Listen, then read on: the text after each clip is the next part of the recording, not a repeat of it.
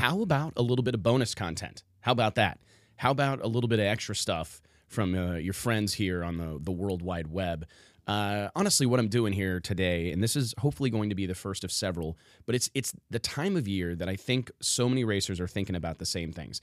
And I get it. You're, the air's good, right? The air's going to be good this weekend, so you're probably thinking about going out and setting your career best if you've got a little bit of racing left on your calendar here in 2019.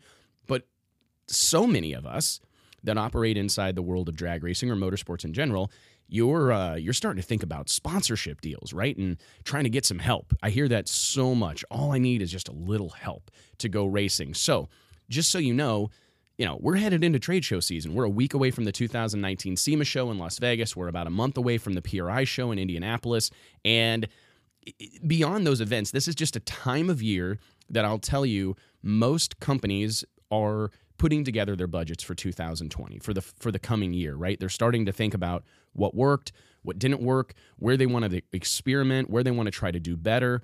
And if you're ever going to get a deal with a company, whether it's, an actual cash deal, which I will tell you right now are kind of few and far between, or if it's some business to business deal or a sales commission kickback type of program, if you're going to get that deal done, you're probably going to get it done, I would say, in the next 90 days. And that's not always the case. There are always exceptions.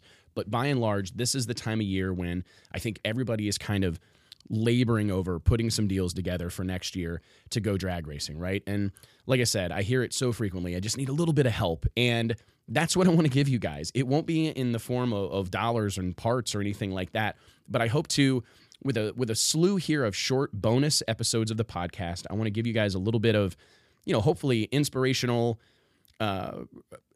commentary, if you will, a little bit of behind the scenes commentary and just some shared experience, sharing some of the experiences that I've had in selling sponsorships. I'm happy to answer any questions that I might get. So if you guys want to shoot me an email, wes@dragillustrated.com, shoot me an email, ask me a question, and I will try to answer it here on the podcast. I'm going to shorten these way up, try to keep them under 25 minutes and just really plow through all the little things, just understanding sponsorships, understanding how they work, understanding how they happen, right?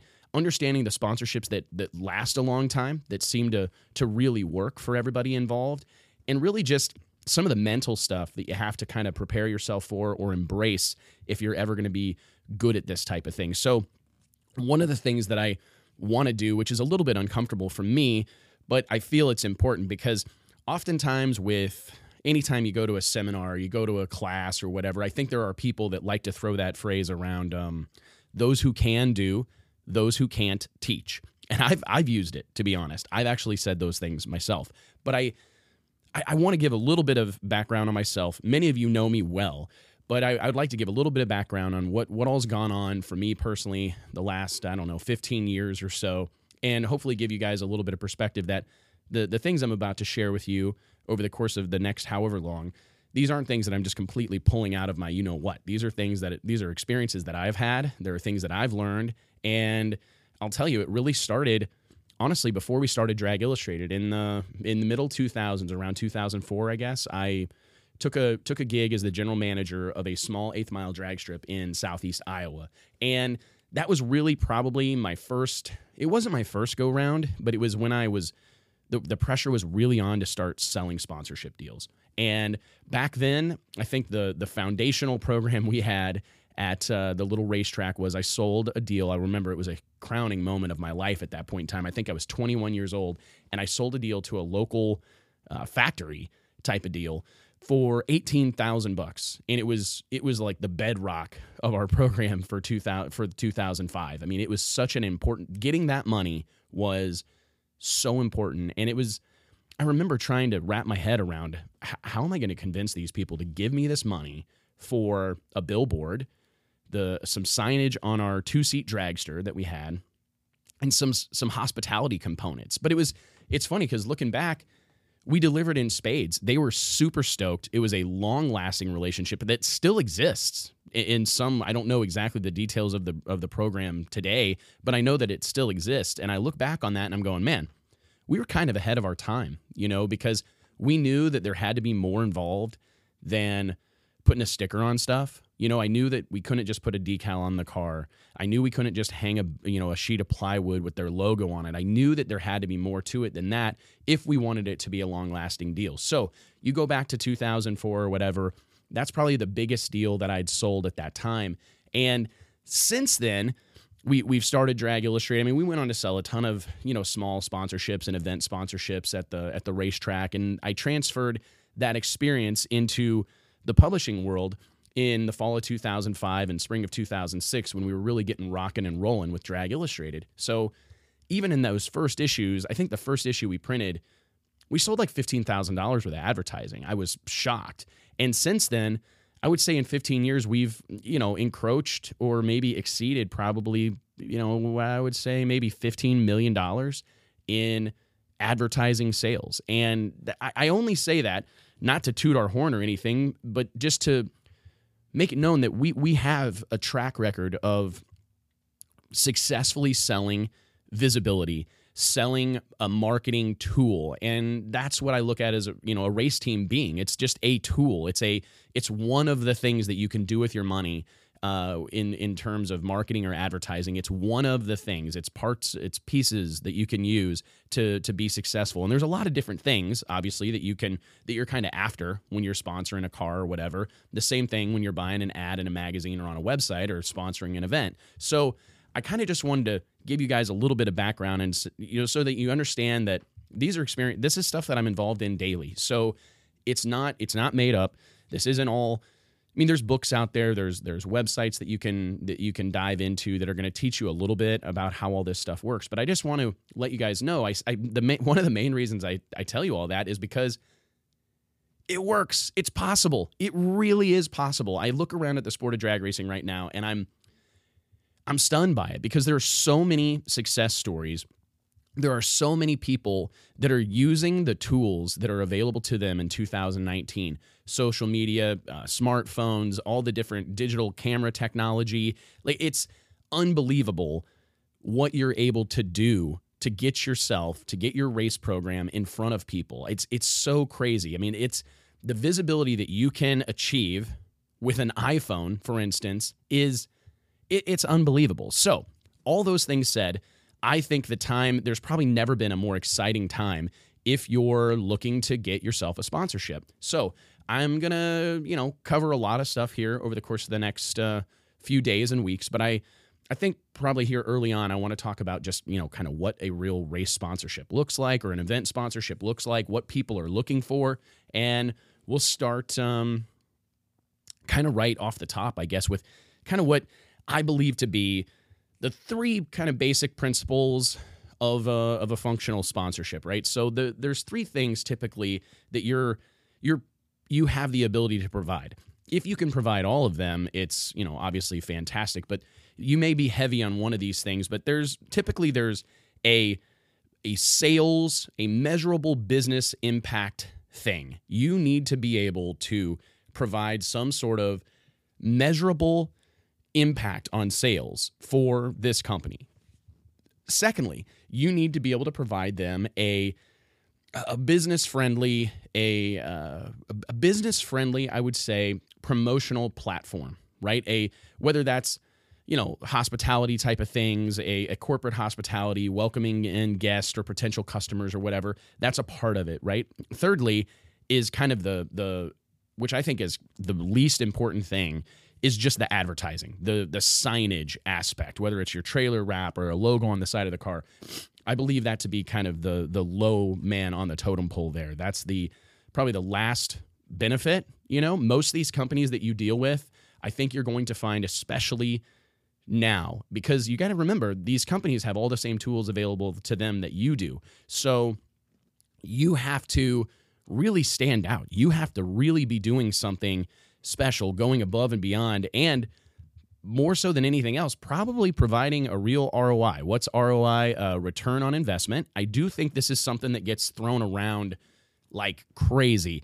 I do believe that a lot of these sponsors are looking for a return on their investment whenever they make, a real tangible, like a real number. They're going to, hey, if I'm going to give this guy $1,000, Is he going to generate $5,000 worth of sales for me?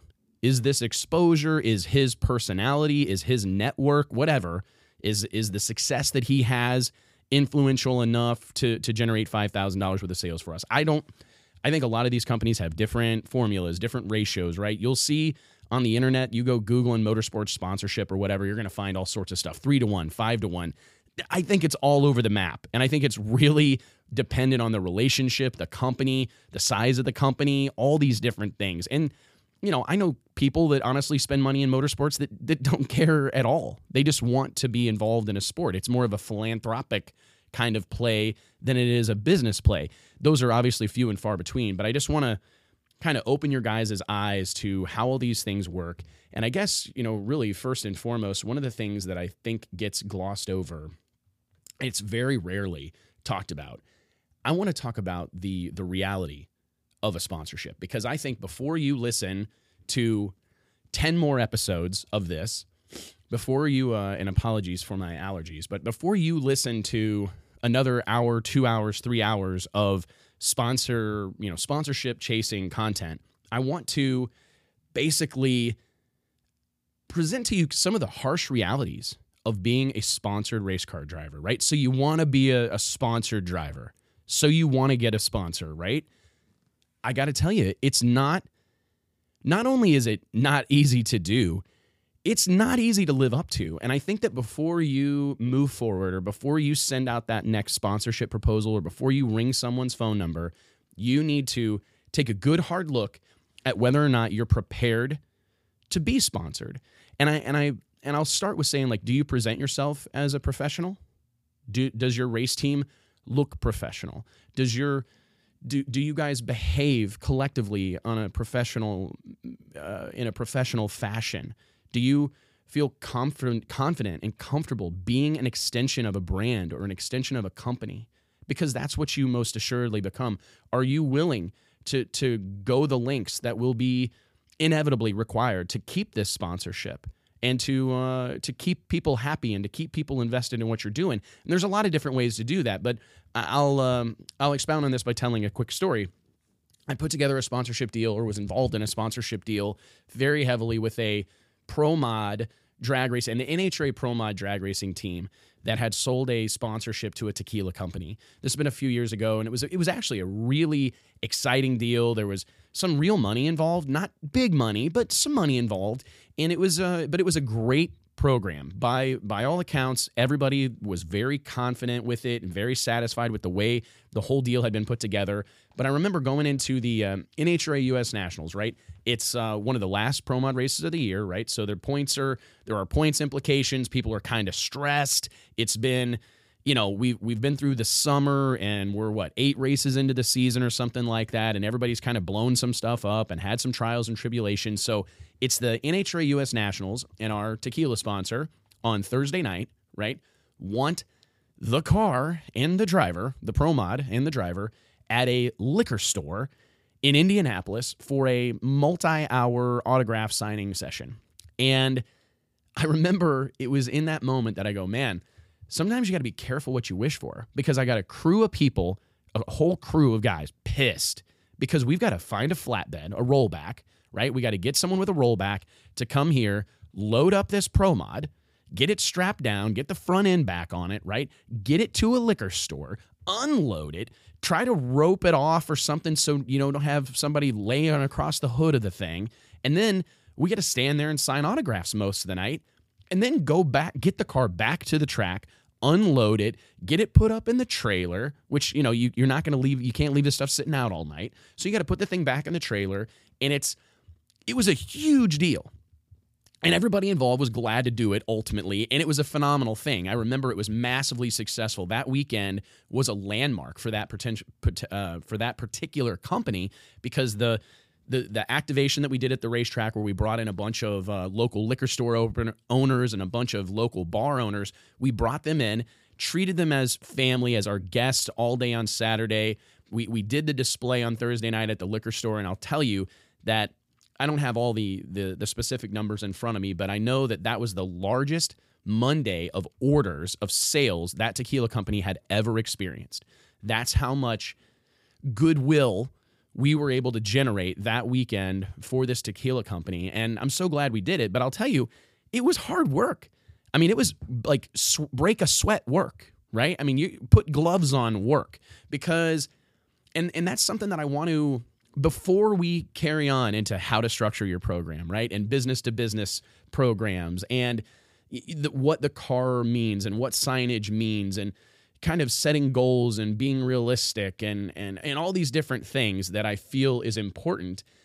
I really think that there has to be a hard, fast understanding that it's not all cash and checks and print and decals.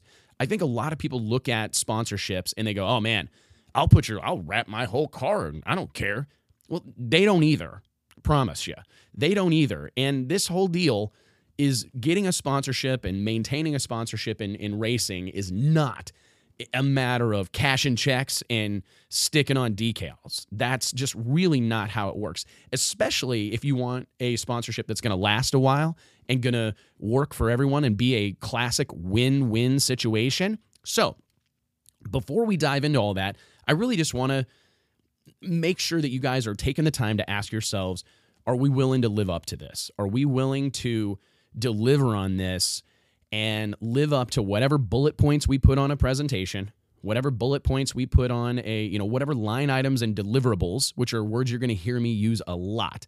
Deliverables are like the Pirates' booty, right? I mean, this is the whole thing. Like this is the deliverables will be what your sponsor's expecting to get in exchange for whatever they've done for you, dollars, parts, whatever. The deliverables are critical in any sponsorship program. So you're going to hear me say that a lot. But before you start worrying about deliverables and you start putting together your packages, and I know how everybody does it, A, B, C, gold, silver, bronze, some of these things are, classic and kind of tried and true. Before you go through all that, I would ask that you spend a little bit of time examining yourself, right? And I think being realistic is super important in all this, right? Because there's a couple things. Before I beat you down and tell you to be realistic, I would also remind you that there are plenty of examples of run-of-the-mill drivers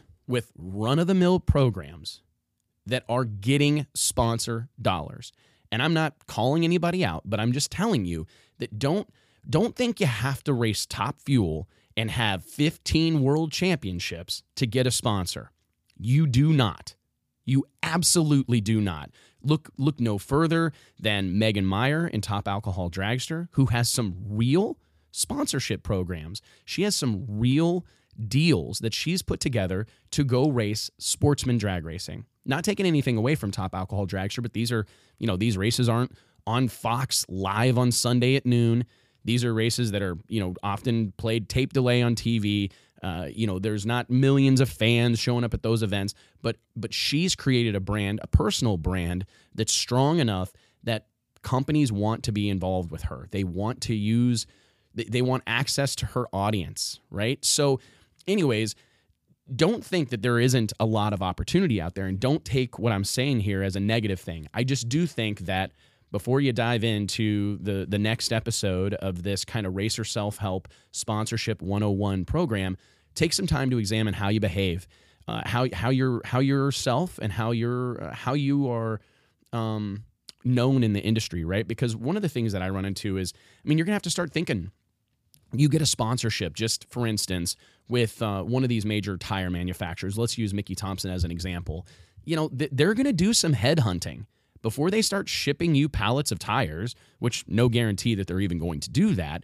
But you got to know that they're going to look, more than likely, someone in that company is going to look at your Facebook page. They're going to look to see the type of stuff you're sharing.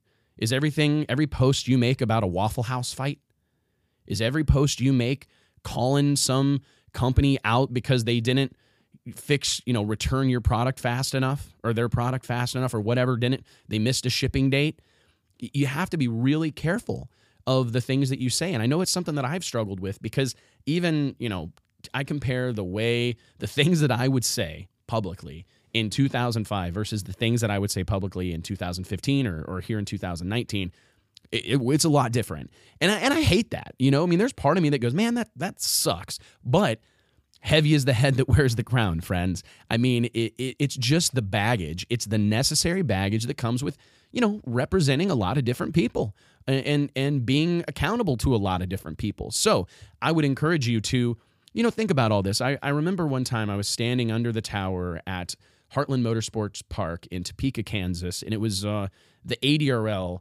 I think the ADRL, the American Drag Racing League, went to Topeka like a couple times in the summer. It was brutal hot. And I remember I had sought shelter under the tower, the little breezeway there, and I walk up on Jason Scruggs, who's one of I consider him a close friend. He's someone I've looked up to and admired for a long time. He's the kind of guy that we started Drag Illustrated to cater to. We felt guys like Jason Scruggs, the outlaw eighth mile racer, the outlaw pro mod guy, the outlaw door slammer guy, was kind of, underexposed. They didn't get the exposure and the visibility that they deserved, and that's why we started Drag Illustrated. But Jason and I became fast friends. He's been on the cover of the magazine 2, maybe 3 times. Anyways, I walked up to him, and somehow the conversation turned to sponsorship. And I asked him, I said, Jason, why don't you, I can't believe Jason Scruggs from Tupelo, Mississippi, or Satilla, Mississippi,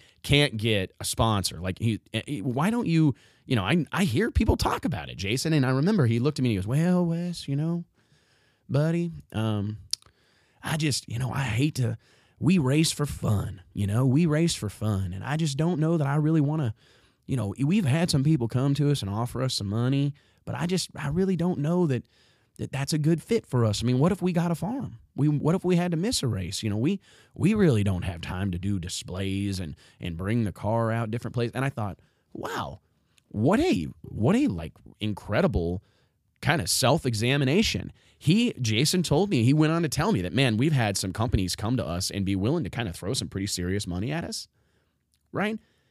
And they felt like it just wasn't a good fit because they raced for fun. They raced at a pro level. Make no bones about it. They raced at a pro level.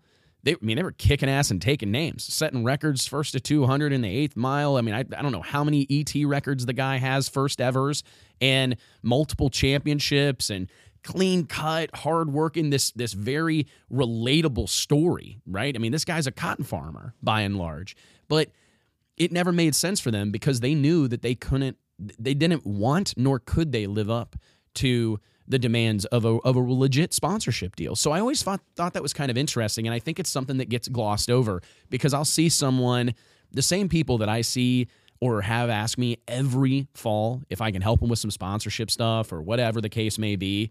It's almost inevitable that the very next week I see them posting like a way risque photo of their girlfriend or some random chick they met on their social media, or some profanity-laced tirade about something that happened at a race or some fellow competitor. And I think to myself, like, man, I just throw those sponsorship proposals away because whatever goodwill you're creating, in this moment, you are completely annihilating the next day. And that's not to say that I don't want you folks to be yourself. I do. I think it's important to be authentic. I think it's really important to kind of toe that line of, how far can I go without going too far? I encourage people to say what they think. I encourage people to be open and honest. And like I said, authenticity is so important today. This is an industry and a group of people that can sniff out a brother in arms like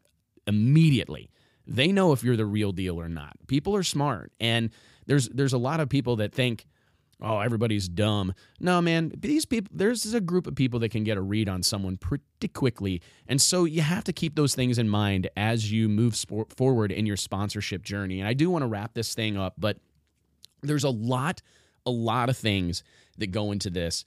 But I do think it's important to realize that, like, there are tons of great drivers. There are tons of really talented wheelmen, right? There are tons of really killer race teams out there. I know tons of teams that, like, if I had to make a list of people that I thought had really good racing programs, right?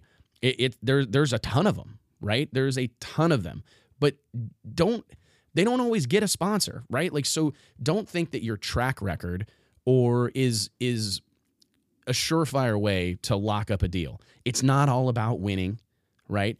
It's really not. It's about this kind of unique harmony, this concert of sorts of, I think success on the track is a bonus, but it's the visibility, it's the sales environment, it's the hospitality component.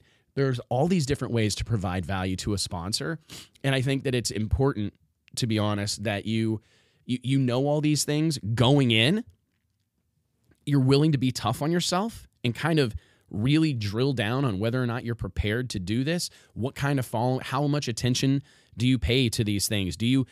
Are you doing your social media stuff? Are you developing an email list? Do you have a website? Do you have crew? I mean, are you prepared to do it? So ask yourself those questions before you click play on the next episode here. Just wrap your head around the kind of harsh realities that go with this type of thing. And I think it's super, I know it's probably not the most, it's not the most glamorous conversation to have right off the top, but I do just think people have to really ask themselves, are they prepared to be sponsored? Do you really want a sponsor?